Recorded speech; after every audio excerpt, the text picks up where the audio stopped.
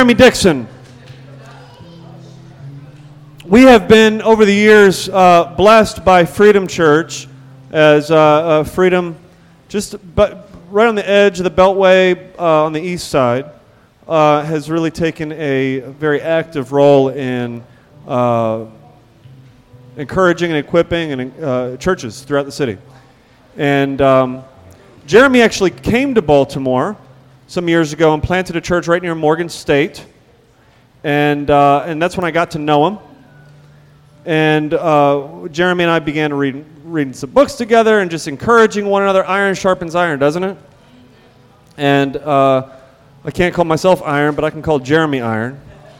And he sharpened me. I think I'm lead. Iron sharpened lead. And but have for years just enjoyed his fellowship personally, and his encouragement. One of the most encouraging guys I know. His church and Freedom married one another, and how long ago was that, Jeremy? Like 2015. 2015. Yes, sir. And he joined Freedom Church and has been actively involved in ministry throughout the city. He is a sinner saved by grace, but he's bringing us a word from the Lord this morning. All right? So let's just welcome Jeremy.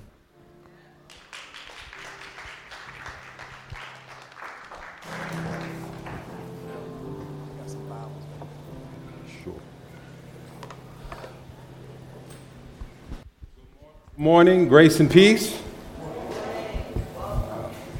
I'm told that for those who will need Bibles as we begin to dig in our word this morning, there are Bibles available for you. So if you need one, please raise your hand. They are bringing Bibles through this morning.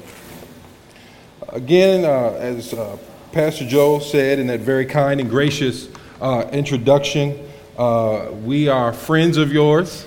And we count you friends of ours over at Freedom Church. It is a blessing and a privilege to be with you this morning. I echo those sentiments that Pastor Joe is a great, great, great friend, and I've learned a lot from him.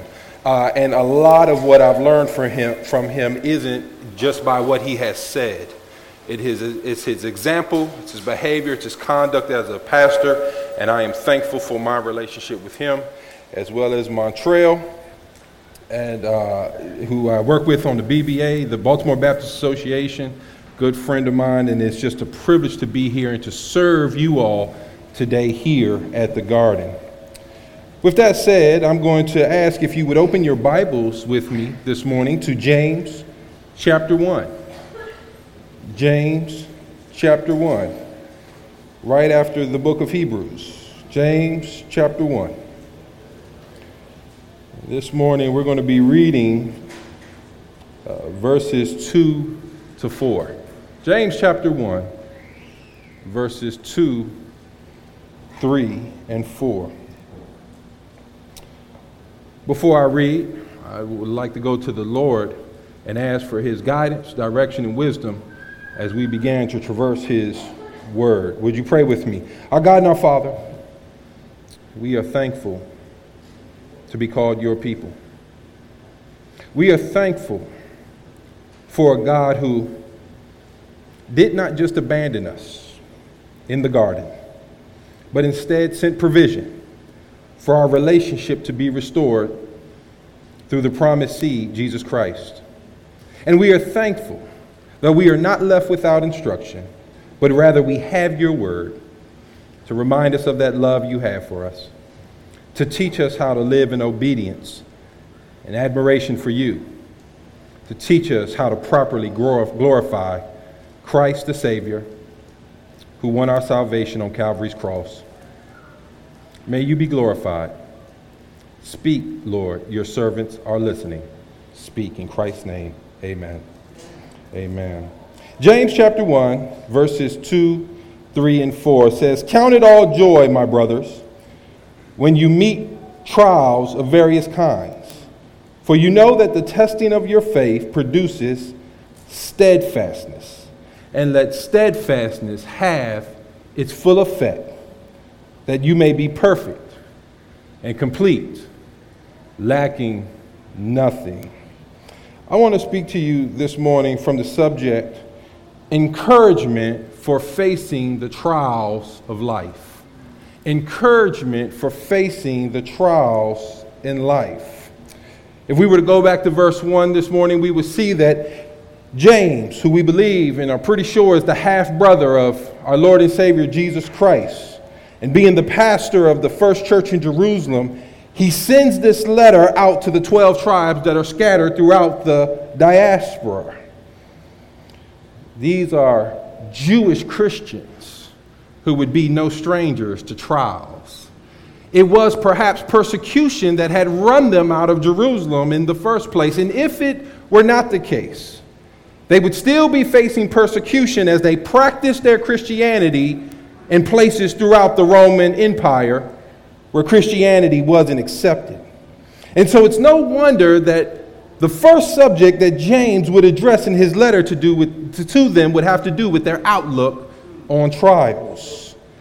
And my friend, I believe that James's letter is just as relevant to us today as it was to them back then. As Christians spread out all over the earth, continue to face trials, whether they come in persecution, whether they come in terms of suffering, affliction, loss, severe discomfort, whatever the trial is, James has something to say to us today as well.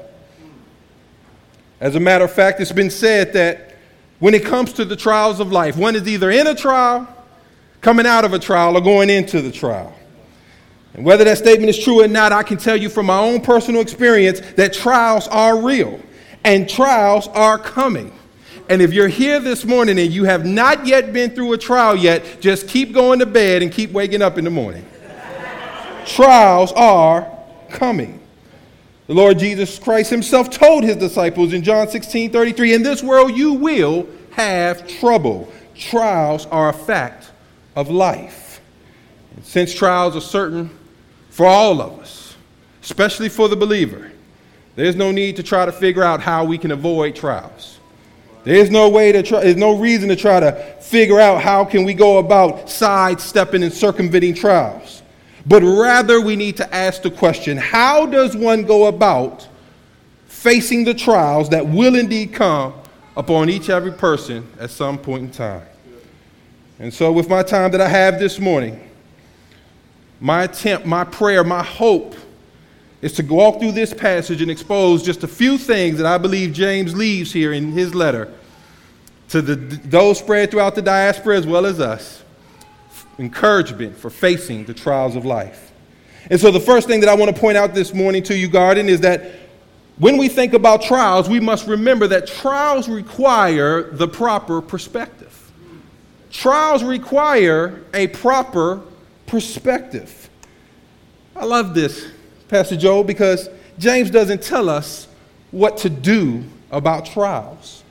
Instead, he tells us how we should think about them.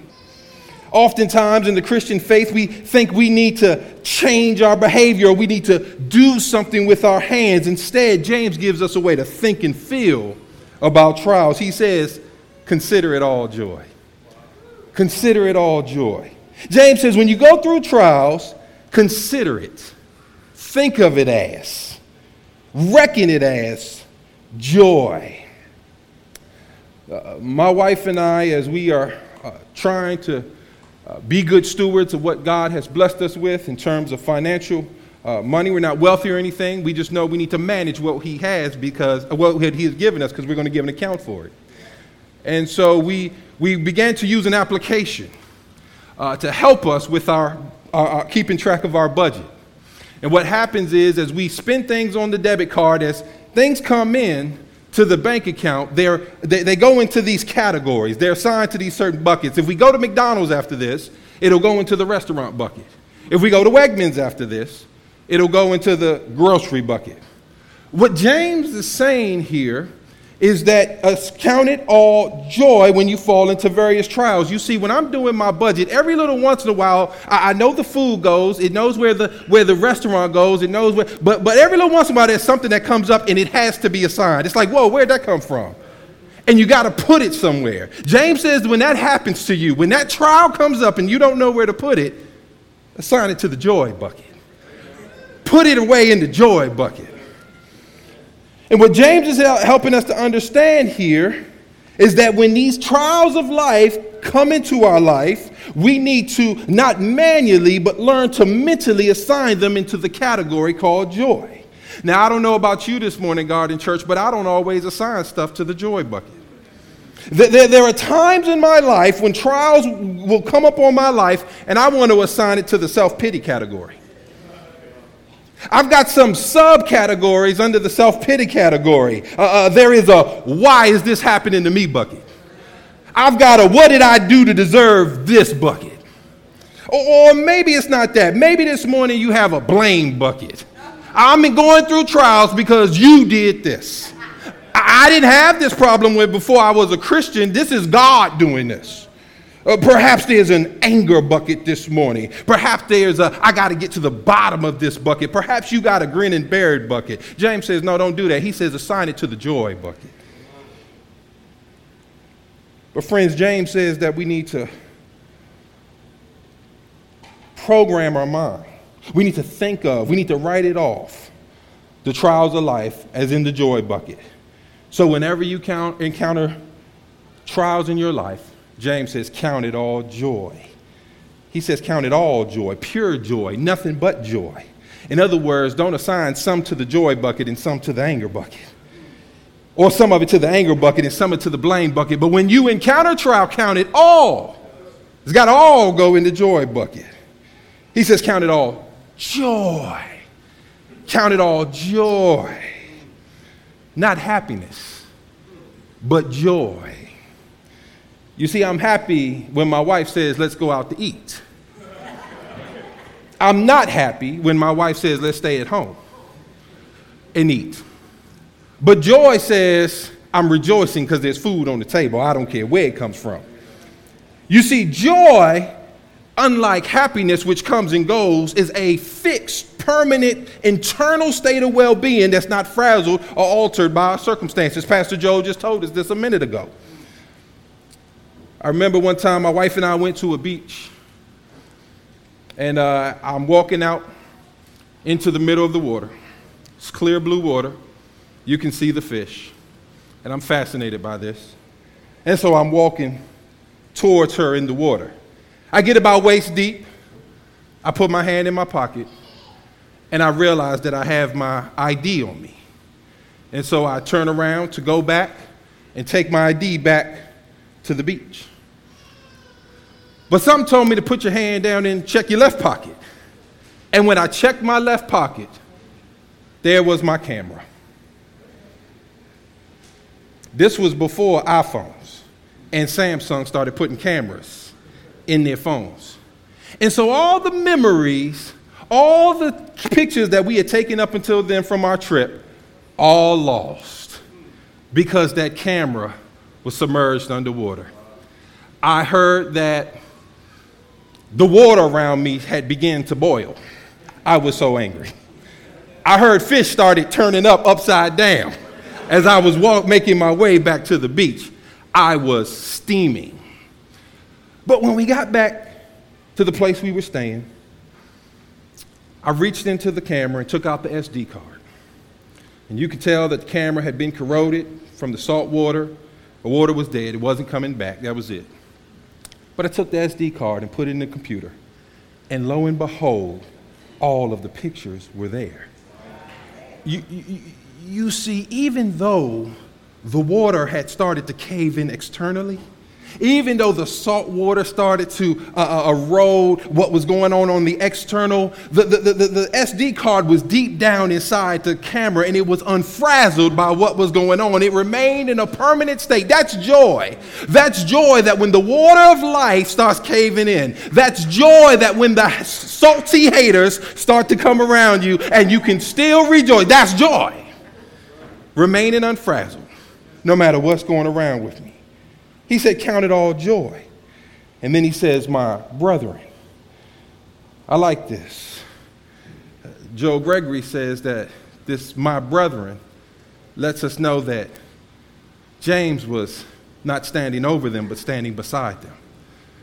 But what I see here, in addition to that, is The use of the word brethren here refers not to a male or female sibling, but rather to a fellow Christ follower.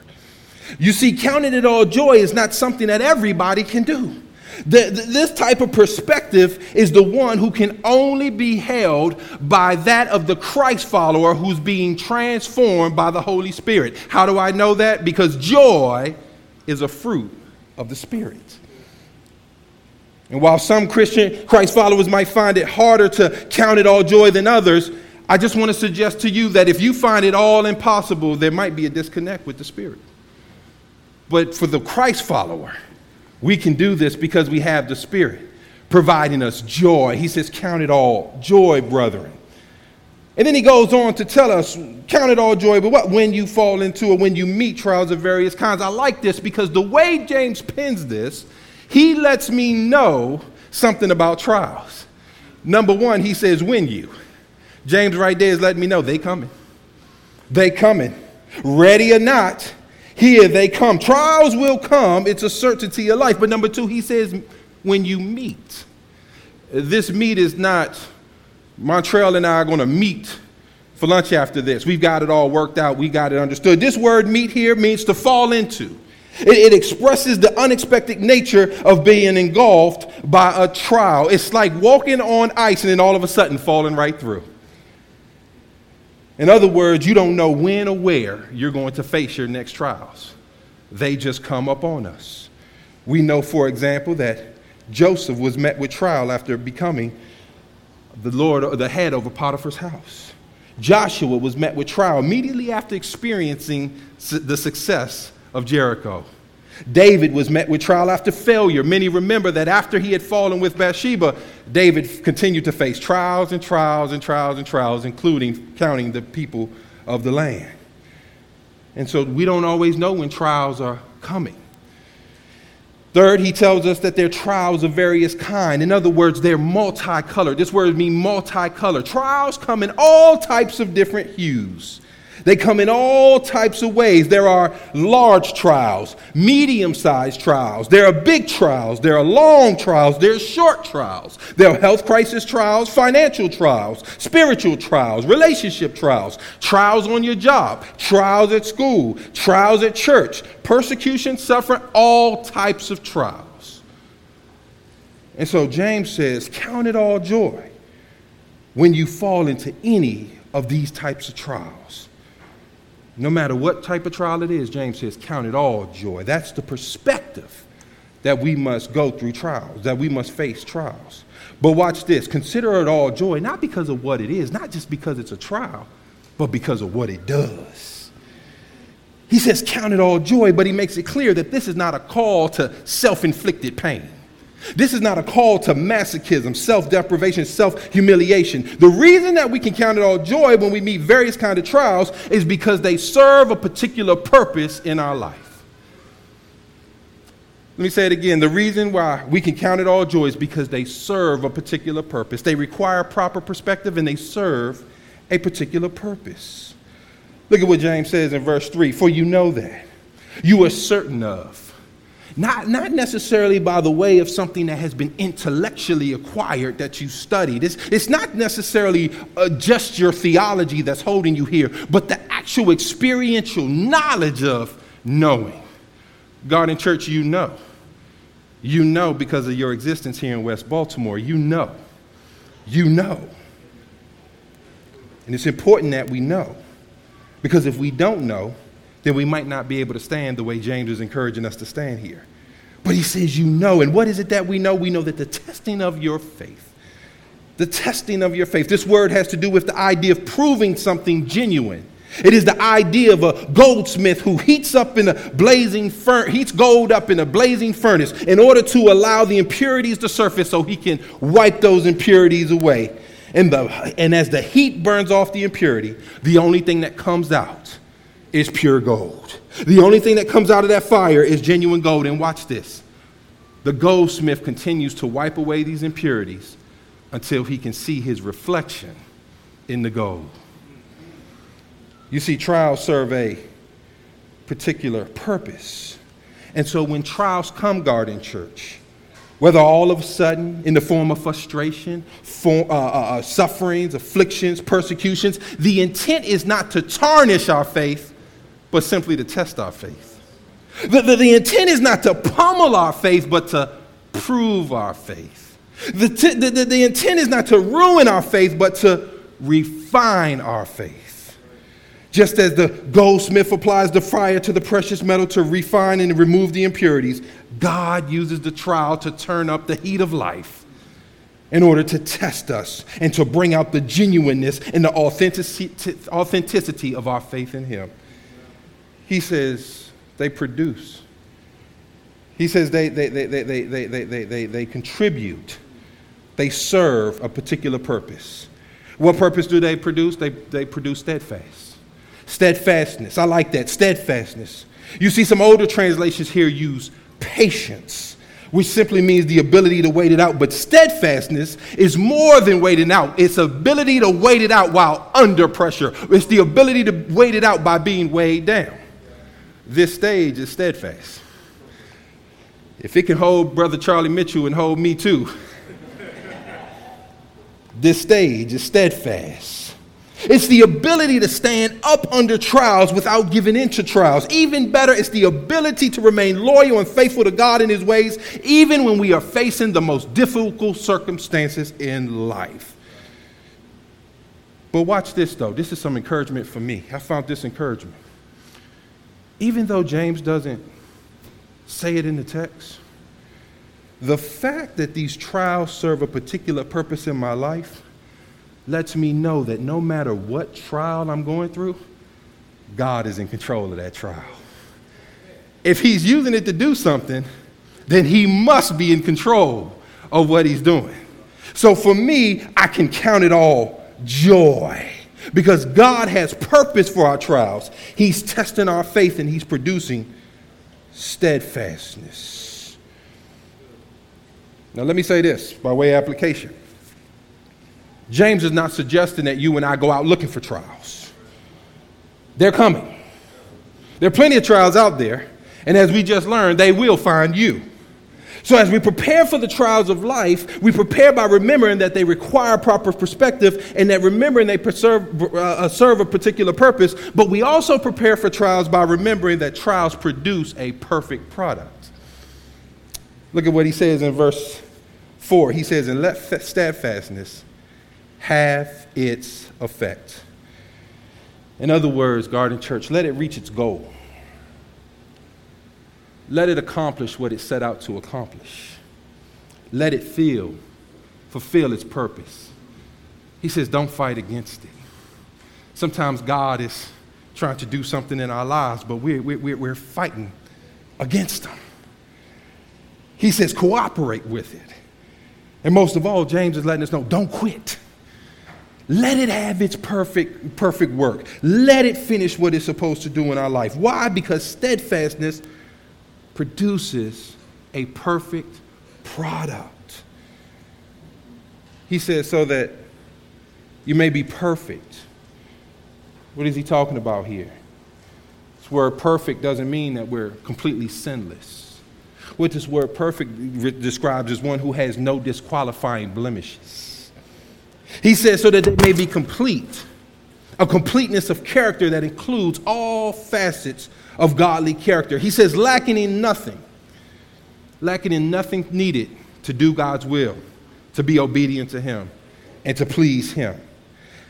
Garden Church, this describes a fully mature, whole, well-rounded Christ follower. One whose character has reached full development, and as a result, there is no doubt that the work of the Holy Spirit is being achieved through the steadfastness in trials. Garden Church, can I go on a rant? I'm so glad that you're in the lodge now and not in the public school, because this might be your last Sunday in the public school if I said this and then they heard it. Not just public school system. I grew up in a public school system. I'm only publicly school system educated. I have no private school experience other than one of my children. And let me tell you that I have become disenchanted. I've become really disappointed with some of our schools, not all, some of our schools. Because in both public school and private school, I remember a time where you went to school and earned your grade. And if you did not earn your grade, you repeated that grade again until you earned that grade. Now, your parents might be embarrassed and move you somewhere else so that we didn't know you were repeating the grade, but you had to repeat that grade. It wasn't just move you on. And I was disappointed that with one of my children, even in the private school system, after not earning a passing grade, they still wanted to pass him on anyway. They still wanted him to keep going. They didn't want him to stop, and he wanted to keep going. He didn't want to be held back. He didn't want to stop. He just wanted to be passed along. What am I saying to you this morning? All I'm saying is that God has a standard of holiness in the image of his son that he's conforming us to. And when it comes to trials of life and our faces being tested, some of us just want God to keep passing us along just like they do in some of the public school systems. Instead of saying, God, teach me what I need to know. Instead of letting endurance have its perfect work, we Pastor, can you pray for me because I'm going through this and I need to get out of it as soon as possible. I don't know how much longer that I can stay in this trial, because if I stay in this trial any longer, but here's the deal, if you just pass out, you're going to be worse than if you stayed in the trial, because God is doing something with the trial. He's using the trial in your life, so that our prayer is not, God, hurry up and get me out of this. God, pass me on through. The prayer is, God, give me the sufficient grace that you gave Paul to stay in this trial and to endure, and let steadfastness have its work. And so this morning, we have to not quit, Garden Church, in the midst of our trial. We have to not fight against what God is doing in the midst of our trial. We have to let steadfastness have its work on us and prepare us for what God has for us in the future. That's what James is helping us to understand. Remaining steadfast through each trial is preparing you to reach a level of Christ-likeness that you can't obtain without it.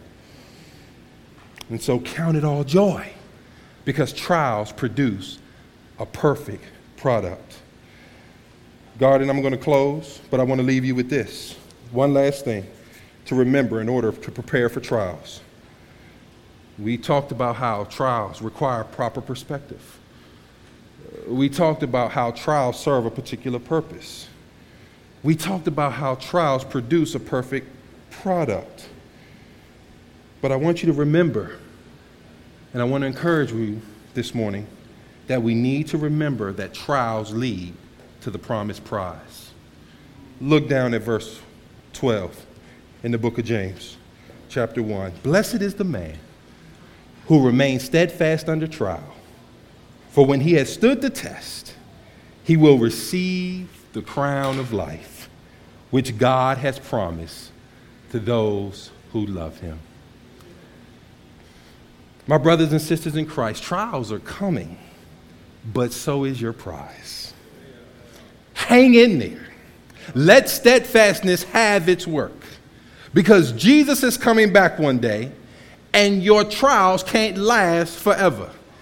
Pastor Joe indicated earlier that when he comes, that's the end of trials. When he comes, that's the end of the racial division and the tension and all those other things, but it's the end of your trials. You will be glorified and conformed to the image of Christ. And the prize there is not some jewel in your crown. The prize there is to get to spend eternal life with the one who saved you. The prize there is to get to spend all of eternity with the God who made you and created you. The prize there is to be with our Lord and Savior Jesus Christ. No more trials for all of eternity. Just worship and enjoying him. Remain steadfast under trial. Face trials. They're coming. Let them have their work. God's doing something. And if you hold up, you don't give up, you don't turn away, you don't quit on the faith, he promises eternal life for those who hang in there. Amen? Amen. If we heed these words of James, we should be prepared to face the trials of life. Would you pray with me? Our God and our Father, I pray that what has gone forth this morning, first of all, glorified you. But I pray, Father God, that it served as encouragement, Father God, especially for those who are in the midst of trial, Father God, who are struggling, Father God, who want to give up, who want to pack up the towel, throw in the towel and pack up the tent, God. I pray that it would serve encouragement, Father God, that you are in control. You know what you're doing. And you're working on them. You're chiseling them, God, conforming them to the image of Christ. I pray that that be encouragement, that you are doing something with these trials. Father God, I pray that they would be able to depend on each other and for encouragement, to stay in trial, to face trial, to remain in trial. I pray that they would be filled by your Spirit as they go through trial, and that they can count it all joy. Even though they may not always be happy, they can count it all joy because they know you're doing something. You're proving them to be genuine. And that when it's all said and done, they're going to enjoy eternity with you. May that be encouragement for our times of facing the trials of life. In Christ's name I pray. Amen.